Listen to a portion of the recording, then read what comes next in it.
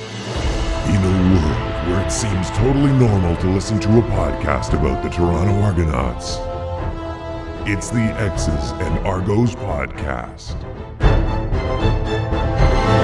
Welcome to the X's and Argos pregame walkthrough brought to you by Funny Bone Broth. My name is Ben Grant, joined as always by JB. I know some of you were impatient this week. We had a lot of people asking, where's the podcast? Where's the podcast? It is a later game this week, the Monday Labor Day game. So we are recording Thursday night. We got a ton of stuff to talk to you about, including why we record so late in the week. And I will get to that. But we got to address the top performer of the week, Jamal Peters, the top performer of the month, Wynton McManus. We've got comments from former Mayor David Miller. There's the Eric Sutton fine. Plus, we've got our usual assortment of injury report news, OCDC, one thing, prediction, fantasy advice, picks, and our halfway point power rankings. All that more coming up on this episode of the X's and Argos podcast. JB, people are upset this week because they went to their podcast app Wednesday morning and there was no X's and Argos podcast.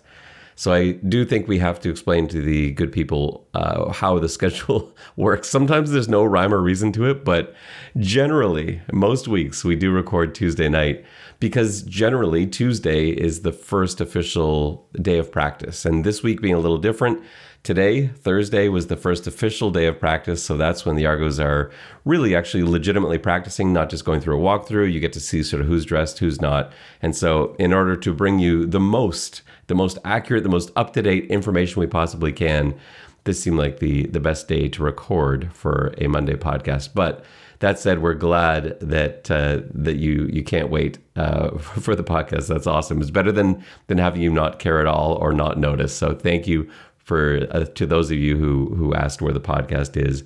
Here it is. You found it. You were listening to it. All right, let's get to it, JB. Jamal Peters, top performer of the week honors. Not really surprising after the huge game he had last week. I don't remember. I don't know if I remember an Argos DB. There have been certainly, but I was having a tough time recalling when the last time was that an Argos DB had such a dominant game. 3 interceptions, taking one back, 67 yards for a touchdown, 4 tackles. It was a huge game from Jamal Peters, so that's very well deserved. Yeah, definitely. He is an up-and-coming star, and, he really flashed out. It's funny you say that, too. Like, you think about how the Argos found this gem in Jamal Peters. The first I ever really took note of him, because I remember in the offseason that lasted forever, we signed so many defensive backs, and every time they'd sign someone, I'd watch some film, make some notes.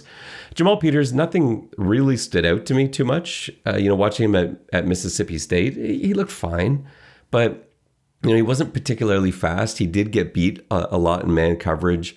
His size was great, but it just wasn't. I didn't actually think he would turn into anything. I think originally I didn't even think he would make the team. There were a lot of other names I was looking at, but I remember Coach Bell, the first time I talked to him, he asked me, he's like, have you watched Jamal Peters? I'm like, yeah. He's like, watch Jamal Peters again, because he already was impressed with something that he saw in Jamal Peters. And I think part of it is the Argos scheme certainly helps him, because he's not terrific in man coverage. He ran a 4.63, I think it was, was that the combine? That was a pro day.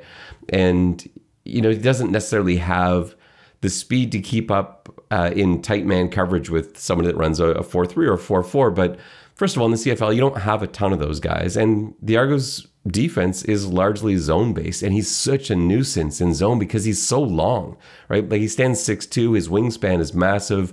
And he's just got this great ability to read the ball in the air. And so it's almost impossible to get it by him. The most annoying in terms of playing against him is when he's got flats, because the way the Argos play the flats, they really back out, and he doesn't actually have to get in that tight to the guy sort of curling in or hooking in or running it out behind him in order to get in the way of that ball. And so that allows him to still close on those short routes. I think a lot of the stuff they do on defense is successful because of him. But I get why other teams didn't pick up on him, just like I didn't when I watched the film. But you have to again hand it to the Argos scouts for finding this guy when seemingly no one else did, and they've done that time and time again with a lot of the Americans they brought in and a bunch of the Canadians that they've been drafting over the last few years. Yeah, the secondary has been probably their overall strongest unit in the last 2 years. They have good games and bad games like anybody, but on the whole, they're well coached. They're aggressive. They're athletes out there making plays.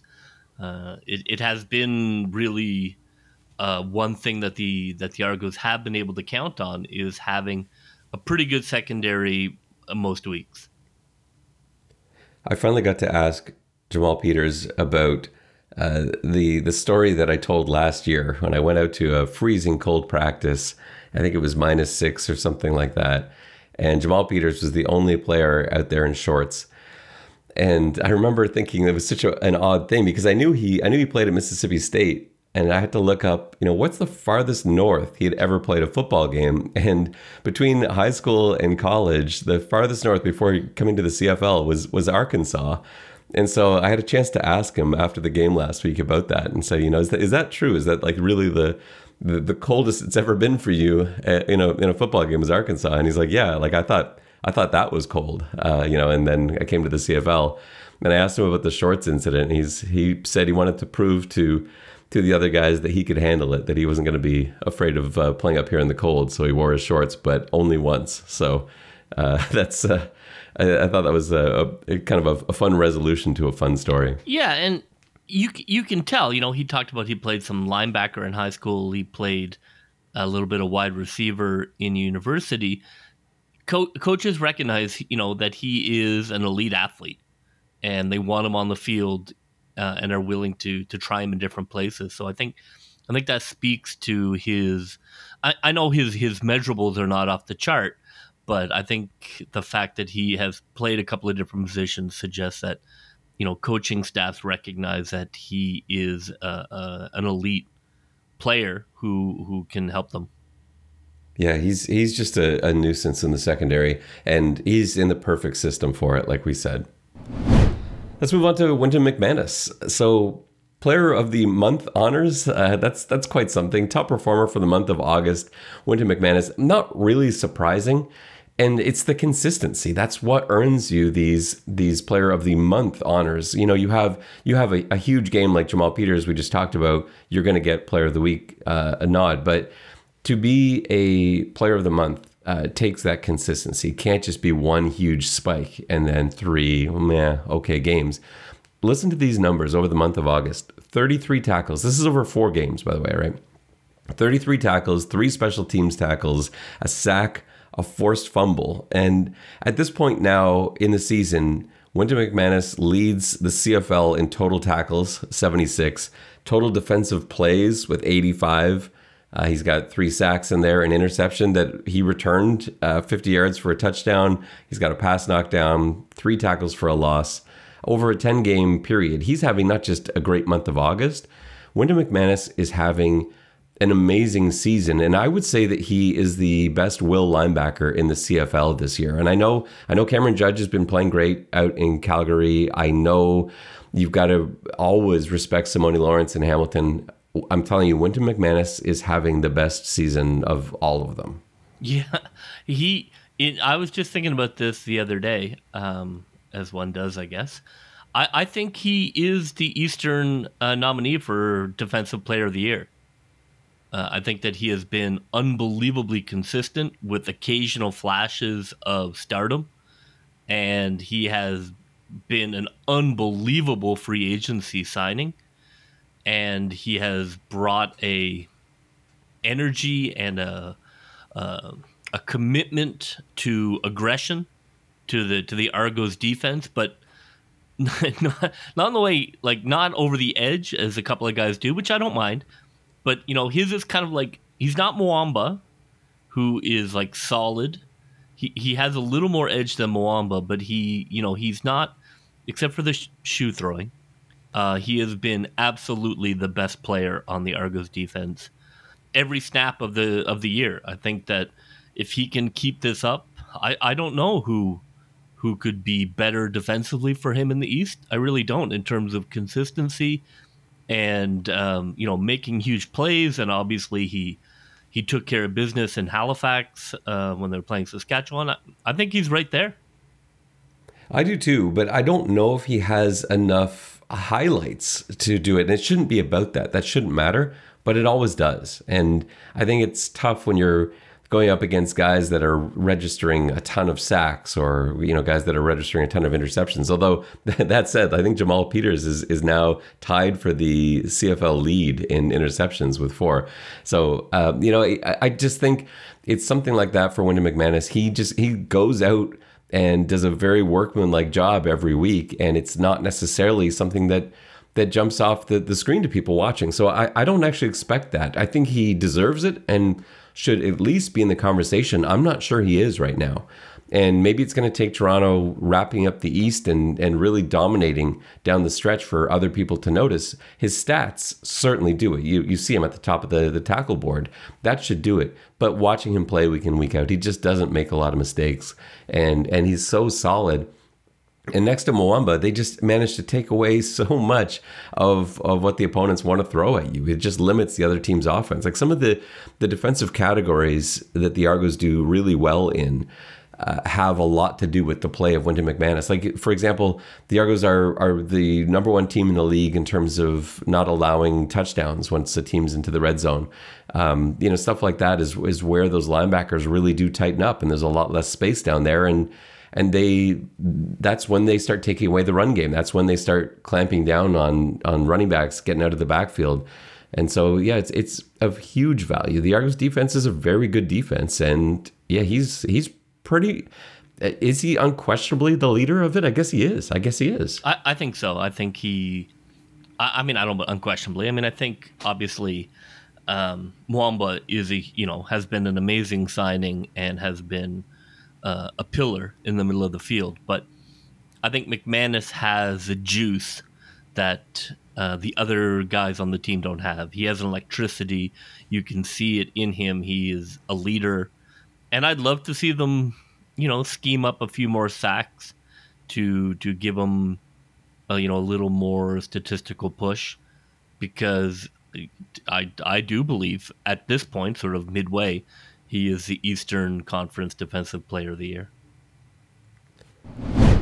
Earlier today, Toronto Mayor, or former Toronto Mayor, David Miller, took to Twitter to express his outrage at the Argos leaving BMO Field a mess, apparently. And I want to vent about this a little bit. So let me just read the tweet and the responses to it. And it just got into a huge mess of conversations with Argos fans responding, TFC fans responding.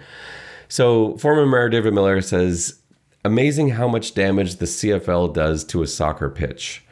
TFC's new Italian stars must be shocked."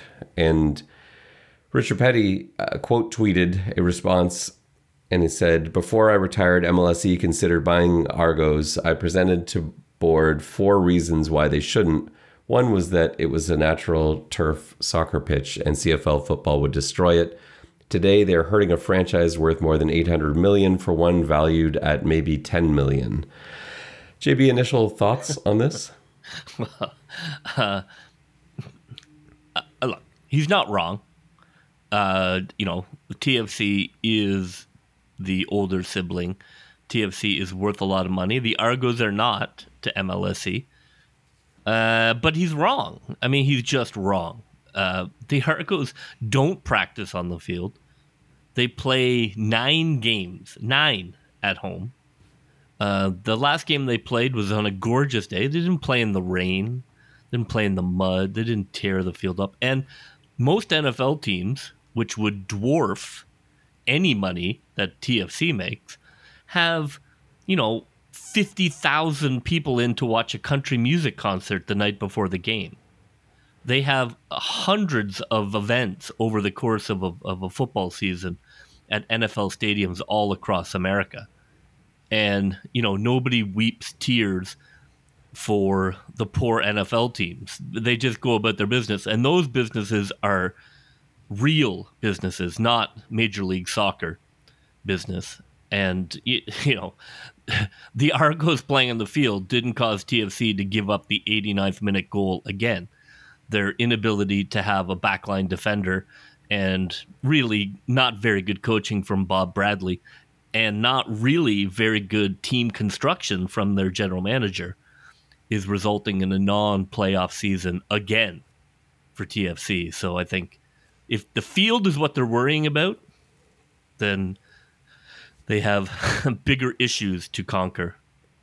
There are so many soccer teams in North America who play on a field, as you said, that is used more than 9 times by a football team, and on natural grass fields. It's all over. Like, I actually started looking it up because I was going to respond with a list of soccer teams that deal with far worse than what he's complaining about. And immediately I recognized that there are too many. We're talking about hundreds here. This is not something I can put into a tweet. Of course they do. In North America, you know how many soccer teams have a soccer-only stadium? I mean, it's ridiculous. And like you said, it's not like it was a factor this week. The Argos, like we were there. We were at the game. It was a dry day. The field had been watered and taken care of. The field was not left in a mess. Now, it rained several days after that. Maybe that contributed. I don't know. It had nothing to do with the Toronto Argonauts. And even if it did, that's what happens sometimes. Soccer games played in terrible rain conditions are also going to tear up the field. So David Miller is in the wrong on this, and shame on Richard Petty as well for jumping on. It's such a minor part. Look, I am a soccer fan. I'm a TFC fan. They're not particularly good right now, and the field is not the reason. And to kind of come up with that as a problem is preposterous when 90% of the league is playing in multi-purpose stadiums. Toronto DB Eric Sutton was fined for his groin punch. This is probably not a long debate for you and I. Correctly fined for the punch in the groin? Well, I know that McLeod had said in his press conference the week prior that it was time for the Argos to sack up. And, maybe he just really took that to heart. Yeah. It's... You have to be fined for that. It's a movie. You don't want to see that in a game. You don't want to see people getting hit in the groin. It's just not in all seriousness, it's not a good thing. If you're a special teamer, you can't risk what could have been, really a game-changing moment. You have them pinned, you have the momentum, and then suddenly you give them half a field, and now we're down a player. Look, McManus threw a shoe, but he's McManus. He can do the occasional thing like that. You're a special teamer. You cannot be getting penalties, of that variety or of that stupidity, to be honest. Special teamer and a rookie at that. And so hopefully he can learn from this and never make that mistake again. If this kind of thing repeats itself and we find ourselves talking about something like this in a few weeks' time, then I think there's a good chance he's not going to be around for that long. Because like you said, that you don't last when you... unless you're Wynton McManus or Chris Edwards or somebody who's making week to week contributions that are more than just solely on special teams, then you have to make sure that you don't make mistakes like this. They might have thrown Chris Edwards out of the league if he had done that. He's such a magnet for heat. You could just see the referees. I watched it at the game. Like, as soon as they look at him, they have their hand on the flag. He's such a magnet. He's such a heat magnet. I'm telling you, Chris Edwards gets suspended for a game. Guaranteed that happens. I hope not. But I see what you're saying. Like you pointed out to me in the press box last week, we were watching just the way in which the officials not only deal with him, but they've always got their eye on him. They're always tracking him around the field. Waiting for him to say something, to do something. And look, he's earned that. And he's in their books, and he's got to get off their radar. But it is, I'm going to defend him. We've made a mess of power rankings on many occasions. Our last set of power rankings wasn't bad. It's actually held up throughout this span of 4 or 5 weeks now. But there has been a lot of change. We've seen Nathan Rourke become injured and probably no longer going to be playing for the BC Lions. We'll see how that works out. It is possible he'll come back at the end of the year. Highly unlikely. We've got to factor that into our power rankings. We've got the trade of Vernon Adams to BC from Montreal. That obviously will affect BC in some ways. This is an interesting one. I'm really curious to see what your numbers are. So let's go through this as we always do, starting from 9, working our way to 1.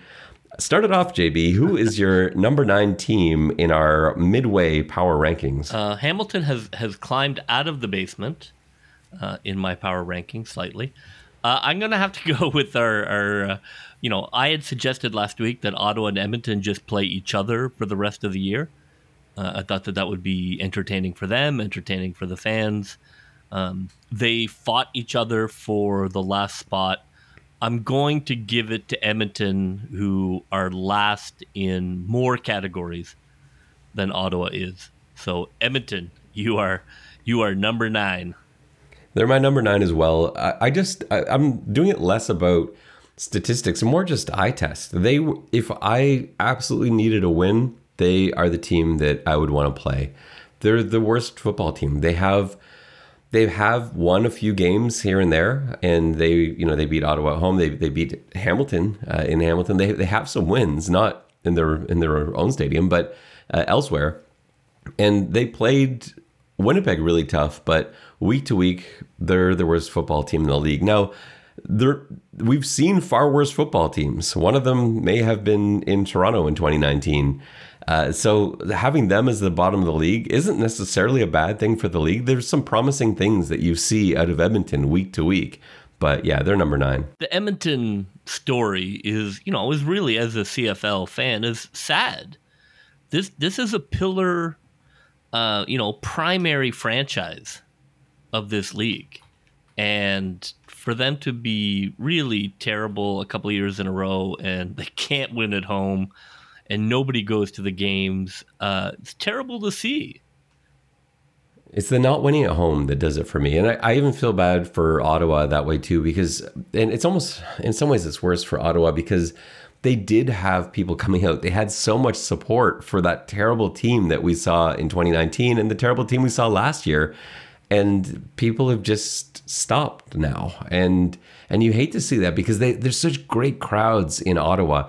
Young fans, the kind of fans that people say the CFL doesn't have. Well, they do have them in Ottawa, or they did, but you just can't spend 2 years going to games and not seeing a win. And you're seeing this like the storied franchise in Edmonton. It just I hope both of those organizations are able to put together a couple of home wins down the stretch here because their fans deserve it. Certainly the Elks fans, the Red Blacks fans. You have Ottawa at 8? I don't actually. What? I have Hamilton at 8. Oh my God. And I'll explain to you why. We have seen a lot of Hamilton over the last few weeks. We're going to see a little bit more of them this week. Hamilton, spoiler alert for my picks later, I think Hamilton's going to win this week. But I don't think you can count Labor Day as real because it's not real. There's a weird mystique to it. I don't really understand it, and I'll get more into that later. They really go out of their way to lose football games. And the way that they're banged up, you start looking around at that team. I actually liked what I saw. Like, Ottawa's moving in a positive direction. I liked their game last week. I thought they played really well. I thought Arbuckle put together a good game. I thought he certainly showed promise and is moving in the right direction. That team is moving in the right direction. What direction is Hamilton moving in? I don't even, like, it's backwards at quite a high speed. I just think right now I'm more afraid of Ottawa than Hamilton. Now, I know, like I said, I expect Toronto to go in and lose in Hamilton this week, but I think Ottawa right now is playing like a better football team. So Hamilton is my 8. No, I love it. I have Ottawa at 8. I think that Ottawa is still... I know they beat the Argos in a game that I hope does not come back to haunt. Ottawa is not good at football. And I know that they seem okay when they play Edmonton in the bottom bowl that those two teams compete in, but I don't look, maybe Arbuckle flashes and they start to come along. I agree they have some talent on that team, but I would not pick Ottawa over Hamilton at this point, but we'll see. So is Hamilton your 7? Yeah, Hamilton 7. again, another coin flip between Hamilton and Montreal. But I think with Hamilton's uncertainty at quarterback, and they've got some injuries, and to heck with those guys. If I can call them the number 7 team, I will. They're not. We watch them. They don't run particularly well. Dunbar's a nice player.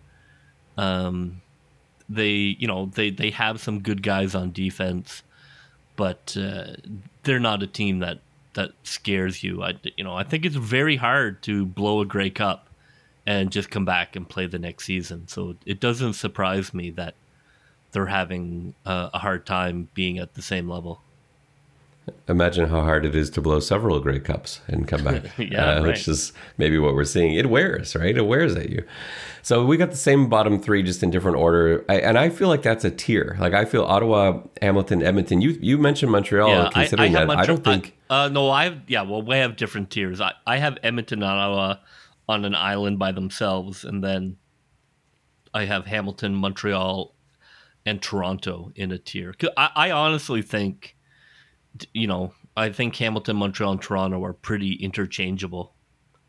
I think Toronto is the best of the 3 at their best, but you look statistically, they're almost identical teams in their strengths and their weaknesses. I have them as a tier if we were to tier it. So my number 6 is Montreal, and I think this season could have been so much different for them. It's taken them so long to adjust to not having Stanback, who they lost in the opener, and they really haven't recovered from there. I don't think a lot of their defense, their offense is inconsistent. Sometimes it's great, and they did beat Winnipeg. They can put amazing games together, and that's why they're not in the bottom tier for me. But it's just such an inconsistent effort. They're all over the place. I'm not really scared of them. They're certainly more dangerous than Ottawa, Hamilton, and Edmonton in my mind, but they belong at 6. I feel really confident in that one. Yeah, they're better than Hamilton. They've won 2 games against the West. Hamilton hasn't won anything against the West. I think Montreal is still very good at home. I think they're a dangerous team, more dangerous than Hamilton, but also deeply flawed. I have Montreal at 6 as well. I don't know. Yeah, I don't know what to make of them. I think if you play them, it's going to be a good game and a coin flip at the end. Who's your 5? Number 5, I am going to bring in one Western team. I thought it was all too much to have no Western teams. At number 5, I have falling down my chart. I have Saskatchewan. Yeah, same with me. I feel like Saskatchewan, look, they signed a couple of guys who are going to be really good, I think, as receiver. And they still have the core team I thought was number 1 overall. But just time and time again, they haven't put in great performances, especially at home, which has been really surprising. Fajardo, I don't know what's going on there. I don't know whether the pressure. I don't know what happened to that team. I mean, I guess they lost 2 games to the Argos and just kind of lost sight of the plot. Well, but they didn't look like themselves in those games at all. Well, one of the games was they were COVID stricken, but the game where they were, I think the Acadia healthy game broke them. I was there, man. That game was bonkers. And to lose that game on the pick, I don't know. It definitely seemed to tailspin them. I feel like they could turn a corner here. They've got back-to-backs coming up with Winnipeg here, which are going to be really interesting. And if they can split that home and home, the Banjo Bowl, if they can find a way to win it this weekend, maybe they find something, because like you said, they've got, bringing some guys back, signing a couple receivers that really should be difference makers on a team that has a lot of skill positions. And when Morrow eventually comes back, Fajardo finds his groove, they find some way to pass protect and play as an offensive line. Like we said at the beginning of the year, they should be a good team. So they're 5 right now. I don't expect them to go any lower than that. I think if they move from 5, it will be up. Yeah, I don't think so either. But, I can't have them ahead of the Argos. The Argos beat them twice. I don't care who lined up for them. Now, the way you're speaking makes me think you have Argos 4. I did for a while. I've been going back and forth on this all day.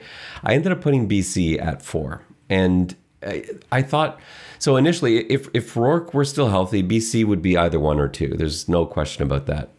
They are such a different team, like we saw last week without Nathan Rourke. He's such a special quarterback, and you see in the way they played how important a quarterback is, and why teams are so desperate to find a quarterback that that can play at that sort of level, because it is such a massive difference maker when you go from a star to even a good quarterback. And I'm not saying anything bad about Michael O'Connor. I actually kind of like the depth at quarterback that BC's got, even more so now with Vernon Adams coming in. So initially when I heard about the Vernon Adams trade, I was thinking, well, that's it. BC's going to be back in the picture now. But we have to remember that, right or wrong, Vernon Adams wasn't playing. He wasn't really addressing. I know there's a lot going on there, but it's not like they're bringing in the best that Vernon Adams has been. Now, I think he's going to look good in BC. He's got a lot of weapons to work with, but he's not a perfect quarterback either. He hasn't been perfect. He makes mistakes, and he's not Nathan Rourke. And if he comes in there and people expect him to be the same, I think they're going to be disappointed. So if I've got Nathan Rourke's led BC Lions at 2, then to me, I think Adams has to drop them at least 2 places. So I've got them at 4, which is still good. They're still going to be, this has saved their season. This gives them a chance again. But I think 4 until we see how this goes. Yeah, the Vernon Adams trade really affected my power rankings as well. I have Toronto at 4. Which is, I think, is the right place for them. Toronto at its peak, I think, can ball with anybody except for maximum power BC Lions, but that I don't think that's going to come around again. I think Toronto, look, they're still the leaders in the East. They are in games. They don't get blown out. They played Winnipeg tough. They played Calgary tough. They are up and down. But still, in that Grey Cup conversation for me, I have the Argos at 4. And is BC 3? No. Interesting. Yeah, all right. So you did see some movement there. I have Calgary at 3. I mean, I know they just beat Toronto, and I know they're missing players, and I know you love Calgary, but I don't know. I watched them. Certainly nothing blew me away. I think Calgary is good. Look, I have them top 3. I think they are top 3. When they get the running back and they're a winning franchise. They know how to win. They're going to be a tough playoff out for somebody in the West. I wouldn't necessarily want to play them. But I don't think they are as good as BC with Vernon Adams. I think that roster is loaded, and as long as he can keep that car between the ditches, I think BC is still the better team than Calgary. So I've got Toronto at 3 for pretty much all the reasons you named. I think they can play with anyone in the West. I think they can play with anyone in the league. I think they are the best team in the East, and I think they can play with anyone in the West. We've seen them take out Saskatchewan a couple of times. Edmonton is not really in the conversation. And yeah, they played really tight. Remember, a missed convert to lose to Winnipeg, really tight with Calgary, and they're not playing the same BC team they got blown out by ever again. So I think they belong at 3 for me. And my 2 is Calgary. And I'll just add in some things that you touched on. I do think they've got skill, not to go head to head with BC, but I think they do at the quarterback position now, and that is going to make a difference. And guys are getting healthy, getting Thurman back and getting Kadeem Carey back. It's going to be a very different Calgary team. Those losses to Winnipeg took a lot out of. You can only imagine like having to play Winnipeg when Winnipeg is on.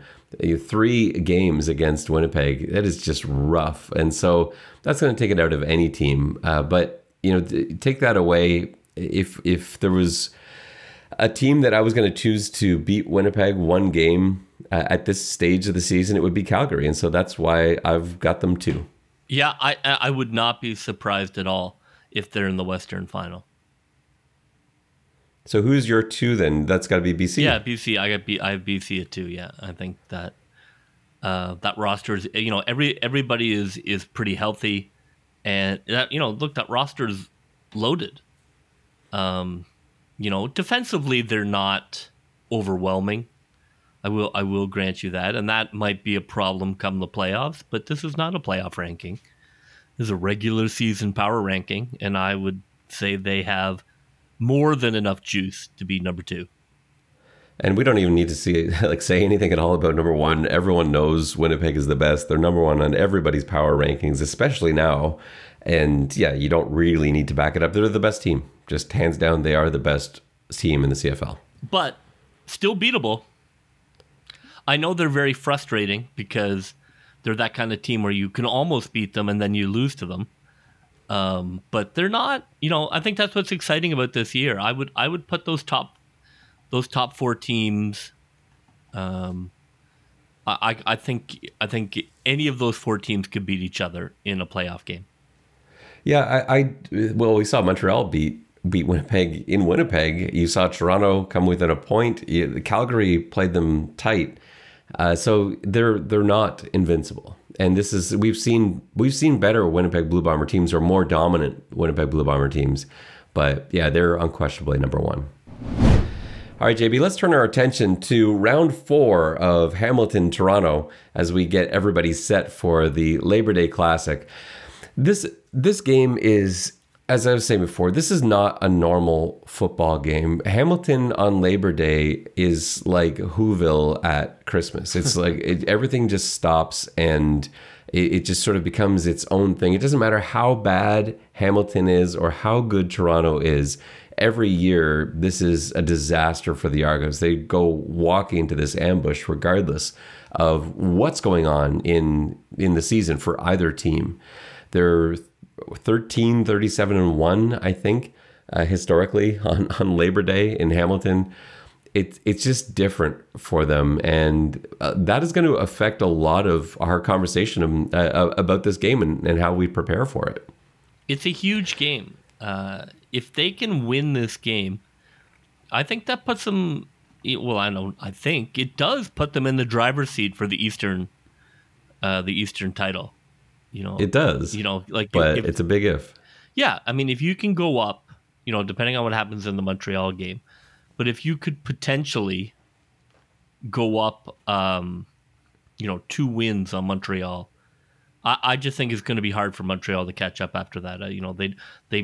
They play head to head, but Toronto would have to go on like a 4-game losing streak to give that up, and it would certainly finally put the rest Hamilton.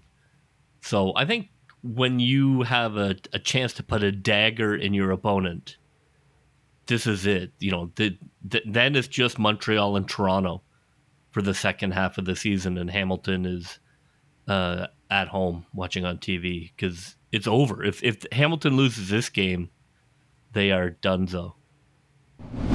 Let's look at the injury report. Hamilton's injury report doesn't have too much going on. It's mostly good news for them. Dan Evans was practicing full today after resting his shoulder yesterday, and actually earlier in their walkthroughs this week as well. Looks like they might get Chris Van Zyl back. He practiced full both yesterday and today. Other than that, we know Matthew Schultz is going to be out for a while. Jamie Newman is back and healthy, so it's probably going to be Evans and Newman as the 2 QBs dressed, assuming they only dress 2. They've got a lot of guys still out and are going to be for a while, and that's their injury news has sort of already happened, right? That's Simone Lawrence, Evans, Jake Birch, Addison. Like those are, Lawrence Woods too. Like they've got a bunch of guys that have impacted them already. But in terms of guys they weren't sure about for this week, I think it's going to be most of them coming back. The Argos a little bit of a different story. I'm hoping that a lot of the guys that were out today were more veteran rest days. So you saw, a couple of concerning limiteds, like Darius Bladek being limited makes you a little bit nervous, but I think he's going to play. I think we can expect the O-line to go out as they've gone out. So I'm not too concerned there. The 2 positions I am a little worried about. One is DB. So you got Tavares McFadden, who didn't practice today with a hamstring injury. That worries me only because he's not a veteran. This isn't a veteran rest day, so you can just say, oh yeah, they're probably just taking it easy with him. DBs with hamstring issues, especially fast DBs, guys that are known for their speed, with hamstring issues, that it does worry me. So we'll have to monitor that over the next couple of days. And Robert Priester was not practicing today, so that is also a concern. And then the third DB is Caleb Holden. So again, both Priester and Holden, who had been expected to provide some depth for halfbacks, not practicing. So hopefully Carnell, who doesn't appear on the injury report, can go and is problem free in this game, because otherwise it could get a bit nerve wracking. But yeah, I'm not sure what the answer is right now at corner if McFadden can't go. So yeah, fingers crossed that he can. The other area of concern, a little bit wide receiver. I don't know what to do with this. I've never seen a thorax injury posted on an injury report. Tavares Daniels did not practice today with thorax listed on the injury report. I don't know what to do with that. I didn't notice any sort of injury occur to his thorax. I've never even used thorax in describing a human being. Isn't that usually like an insect term, like the social insects, like bees and termites and ants, where you talk about thorax? Is it involving your throat? I think it's like, yeah, I think thorax is like, it's sort of like upper rib cage area. Isn't that like, the between your, I think it's between your throat and like the bottom of your rib cage in that sort of region, but it's not like chest. So I don't know how you hurt your thorax, but that's what makes me worry. Like, I know what everything else is. I know, okay, he's got ankle, he's got a knee, he's got, this a thorax. So let's see what happens. Hopefully this is more of a rest day than anything else, so he can get his thorax right and is going to be good to go tomorrow. But yeah, I didn't know what to do with that one. So a little concerned about that. But the good news on the receiver side is that Tommy Neild was able to go full. Now, if you're looking for one other area of concern, it would be running back, because you've still got Declan Cross and Joe Carbone not practicing, and I expect them both to be out again this week. And Javon Leake didn't practice with a hamstring injury. So you've really just got Ouellette and Adeboboye in the backfield, and that's it. No other running backs, no other fullbacks. And I think that's what they're going to go to war with on Monday. I think that's going to be it. They're going to dress two running backs. It's going to be those two guys, no fullbacks to speak of. And that just makes me a little bit nervous when you don't have any depth, because we've seen running backs go down. It's a position where there are injuries, and Ouellette doesn't, he looks like he's taken a number of hits. He's dished some out as well, but I don't think he's 100% right now either. And Adeboboye is a rookie, so we'll see how that goes. But yeah, if you're looking for reasons to be nervous, I think I've outlined them pretty well there. It's time for OCDC. JB, we'll start it off with you. You are the defensive coordinator for the hometown Hamilton Tiger Cats this week. How are you stopping the Argos? I'm looking to take away the pass. I'm not worried at all about run. I think that we can take care of run just playing straight up ball. Lots of DBs on the field. I definitely want to try and speed up McLeod. You can't let him get into a rhythm like a lot of quarterbacks, but especially he has a feel when he's on. Speed him up early. DBs all over the field, 7 DBs. Tight man coverage, maybe with a robber underneath. Tighter man coverage than what they played before. I think that's been the book on Toronto. Can these guys get off press? Can they get open when a 4-man rush is putting pressure on him? And I don't know if Hamilton really stuck to it enough. I don't know whether they think they have the DBs to play it, but in a vacuum, that's what I try and do. I try and go, man, I want to stay away from zone. I think McLeod is very good at breaking down zone. He's a smart guy. He studies a lot of film.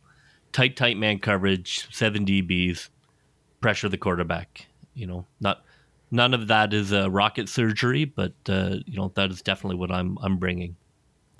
My film piece this week is on the Argos' success against man coverage last week, and I am a little worried. You'll have to watch that film piece, but I am a little worried that it's something that's a little bit more difficult to duplicate than I was hoping when I started to dive into that topic. So in terms of the Hamilton offense, I think I really want to simplify it for Dane Evans this week just to get his confidence back. We know the Argos don't play a lot of man. We talked about that. I really want to break things down where we go all the way back to the beginning just to get him comfortable and get him started. Let's go with one read. Simple things. Watch the corner. Corner does this, you do this. Corner does this, you do this. We're talking half field. This is really basic for a quarterback of Dane Evans' experience, but you just need to get him. He doesn't look like his normal self out there. And he's a guy that typically has exuded confidence throughout his career, and you don't see that in him. So let's build that up. Short passes. We're going to get Jackson involved as well. Like, Jackson had 16 touches last week, which is pretty good. I think it's got to be 20. Van Zyl going to help that as well. But you can start passing with him as well. Not just the one read looks that I was talking about to receivers, but involving him in different ways. Obviously, the Argos have seen enough screens. They're going to be on those. But you can involve Jackson in running draw plays. You can run shovel passes. Those are nice confidence builders, things that will both help out Evans and get Don Jackson some more touches. So that's how I'm going to focus the offense this week. Simple reads for Evans. Let's go with very basic concepts. Get him some confidence, throw some accurate footballs, have him worrying about one guy instead of trying to read a whole field, which he can do and he can get back to. But right now, that's just not what he needs, especially early. If there's an early turnover in this game, I think that could be death for his confidence. So it's all based around keeping Dane Evans' stat sheet clean this week. Toronto's defense. JB, let's do the good guys here. What are you planning defensively for the Argos? I'm sure they're going to run out different looks in terms of, running some Wildcat stuff. So be ready for Wildcat for sure. Be ready to run blitz when you get a Wildcat look. He's a load, and they're definitely going to try and throw that wrinkle. But I'm happy with Dane Evans throwing into our zone defense. Keep him in the pocket. Don't worry about sacking him. Just keep him in the pocket. Make him throw that ball to a receiver in the zone, and then if you have 6-7 DBs out there, go get it. And I think you can get in his head.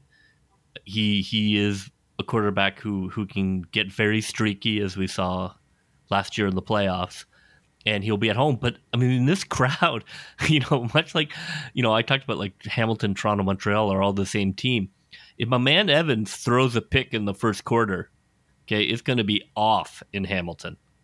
It is not going to be the Lion King. It's going to be booze raining down. So I think that's crucial. If you can get to him early, get a pick early, get a fumble early, that crowd is going to turn on him like a rabid hyena. Period.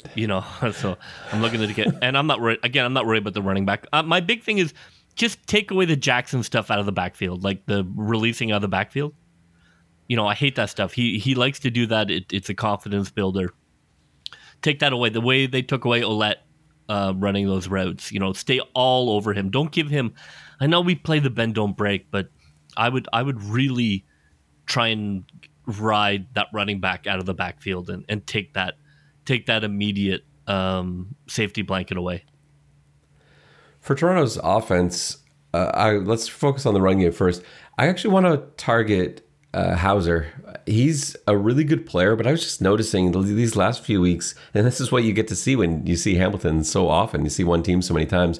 They love dropping him into coverage on second down plays. They really like that. So if you're looking at any second down runs, you run right at Hauser, anticipating that he's going to be bailing in coverage, because he will. They send him back there so much. He's really good at it, and it's surprising. It's been so effective because you see this hulking defensive lineman, and you don't really think about him in coverage. But he gets 30 yards downfield sometimes. He's picked off Nathan Rourke on one of those plays. He almost picked off McLeod Bethel-Thompson earlier in the season. And so capitalize on that. If they're going to bail him out that often, target him in the run game. I also want to see more misdirection. We got a little bit of it last week. We got the Banks end around that you celebrated. More of that stuff. You've got to have the linebackers guessing, especially without Simone Lawrence there. You've got to capitalize on that. They weren't able to take advantage of Kyle Wilson too much last week. He actually played a pretty good game. And it was one of the guys they were trying to target. That didn't really work. So let's try misdirection just to see if that will work on Wilson this week. The other guys that the Argos tried to pick on, Rodney Randall Jr., Cariel Brooks got picked on pretty successfully, actually. Davaris Daniels had a really nice game against him, and Brooks is a great DB, so it's tough to repeat. But with both of those guys, you take Randall Jr. and Brooks, and you look at what worked against them, and they're watching a long week of film, these same routes again and again, seeing how they got beat by Coxie and by Daniels, and now you have to sort of play off that. So this is where we bring in some double moves from Davaris Daniels, kind of like, you remember the touchdown against BC last year at BMO Field. Davaris Daniels had a beautiful double move on that from the inside, from the slot. Plays like that. Ambles had one this past week that I thought was really good for his touchdown. Those are great slot back double moves, and I think we can take advantage of Cariel Brooks that way. And with Randall Jr., it's a little bit the opposite. He got burned deep by Coxie, so now is when you bring in those outside release comebacks, those deep comebacks, and I think you're going to catch him continuing downfield. And then the last thing is, if you're going to try and beat Kyle Wilson this week, and he's beatable, he's not Simone Lawrence. He's in for Simone Lawrence, but he's not the same level of player. It's as well as he played, it's still a drop-off. He had Ouellette shut down pretty well in the pass game last week. They didn't have a single target or completion to Ouellette. And so now we've got to have variations of the routes that he was running. So instead of running flats and swings, I want wheel routes and Texas routes or diamond routes, and see if you can't catch Wilson overcompensating for the flats and the swings. One thing, JB, what is your one thing this week? Well, I want to say my one thing is to win a damn Labor Day game. that could be enough. But I'll get a little more micro. I thought Ouellette looked nice. I want to see 100 total yards from him, passing and running. My one thing's also Ouellette related. I want to see 5 receptions for Ouellette on the day. You can't have your one thing be Ouellette as well. Well, it is. That's what my one thing is. We both want to see something from Ouellette. You want to see, 100 total yards? I guess we should have talked about this prior to the pod. That's more exciting when we don't. Although sometimes this happens. 100 yards from the line of scrimmage. All right, and I want 5 receptions. All right, Ouellette, it is all on you this week. Yeah, I think it has to be. One thing. I don't need 100 yards. Give me 40 yards running and 60 yards passing, and we win the game. I'll do my prediction first, just in case yours is the exact same for the second week in a row. I've got Hamilton winning this. If I just landed on this planet last week and I watched that game, Argos Ticats, I would say the Argos are going to win this week. They looked so much like the better team. They are the better team. Labor Day is just different. Hamilton wins 34-22. Nothing makes sense, but then everything returns to normal the following week. Toronto is about to go on the road. They've played 7 games at home out of their first 10. Considering Halifax at home, it's going to be a challenge the second half of the season. I think this game is one of those games you have to circle, and not all right. We'll come back to it later. Like, no, win this game, put a dagger in Hamilton. Give yourself a little breathing room. Go out, take care of business versus Ottawa next week. I think this is the game. This is the season. So I have the Argos winning 28-26. All right. Well, I hope you are right, not me. I don't see it. Labor Day. It's time for our world famous fantasy advice, JB. We had a rough week last week, and apologies if we cost you a win in your league or a terrible week. We didn't do well. We ended up in the 60s, I think. We pulled out a win somehow in our league. We're still in second place, 8-3. But it was pretty dicey. We got lucky. We ended up playing against a team that produced the worst fantasy output in the league last week, so that worked for us.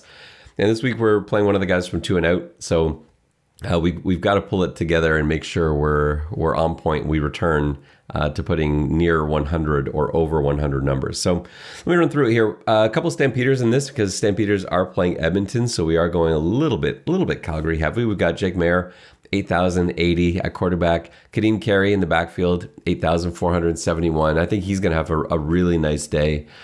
And I like Frankie Hickson as our other running back. I know it's against Winnipeg, but I just think that price for what he can do, 4,148. I'm not expecting a huge day from him. I don't really see that for him. But if he can even get 8 points, 7, 8 points, I'm fine with that with what you're spending.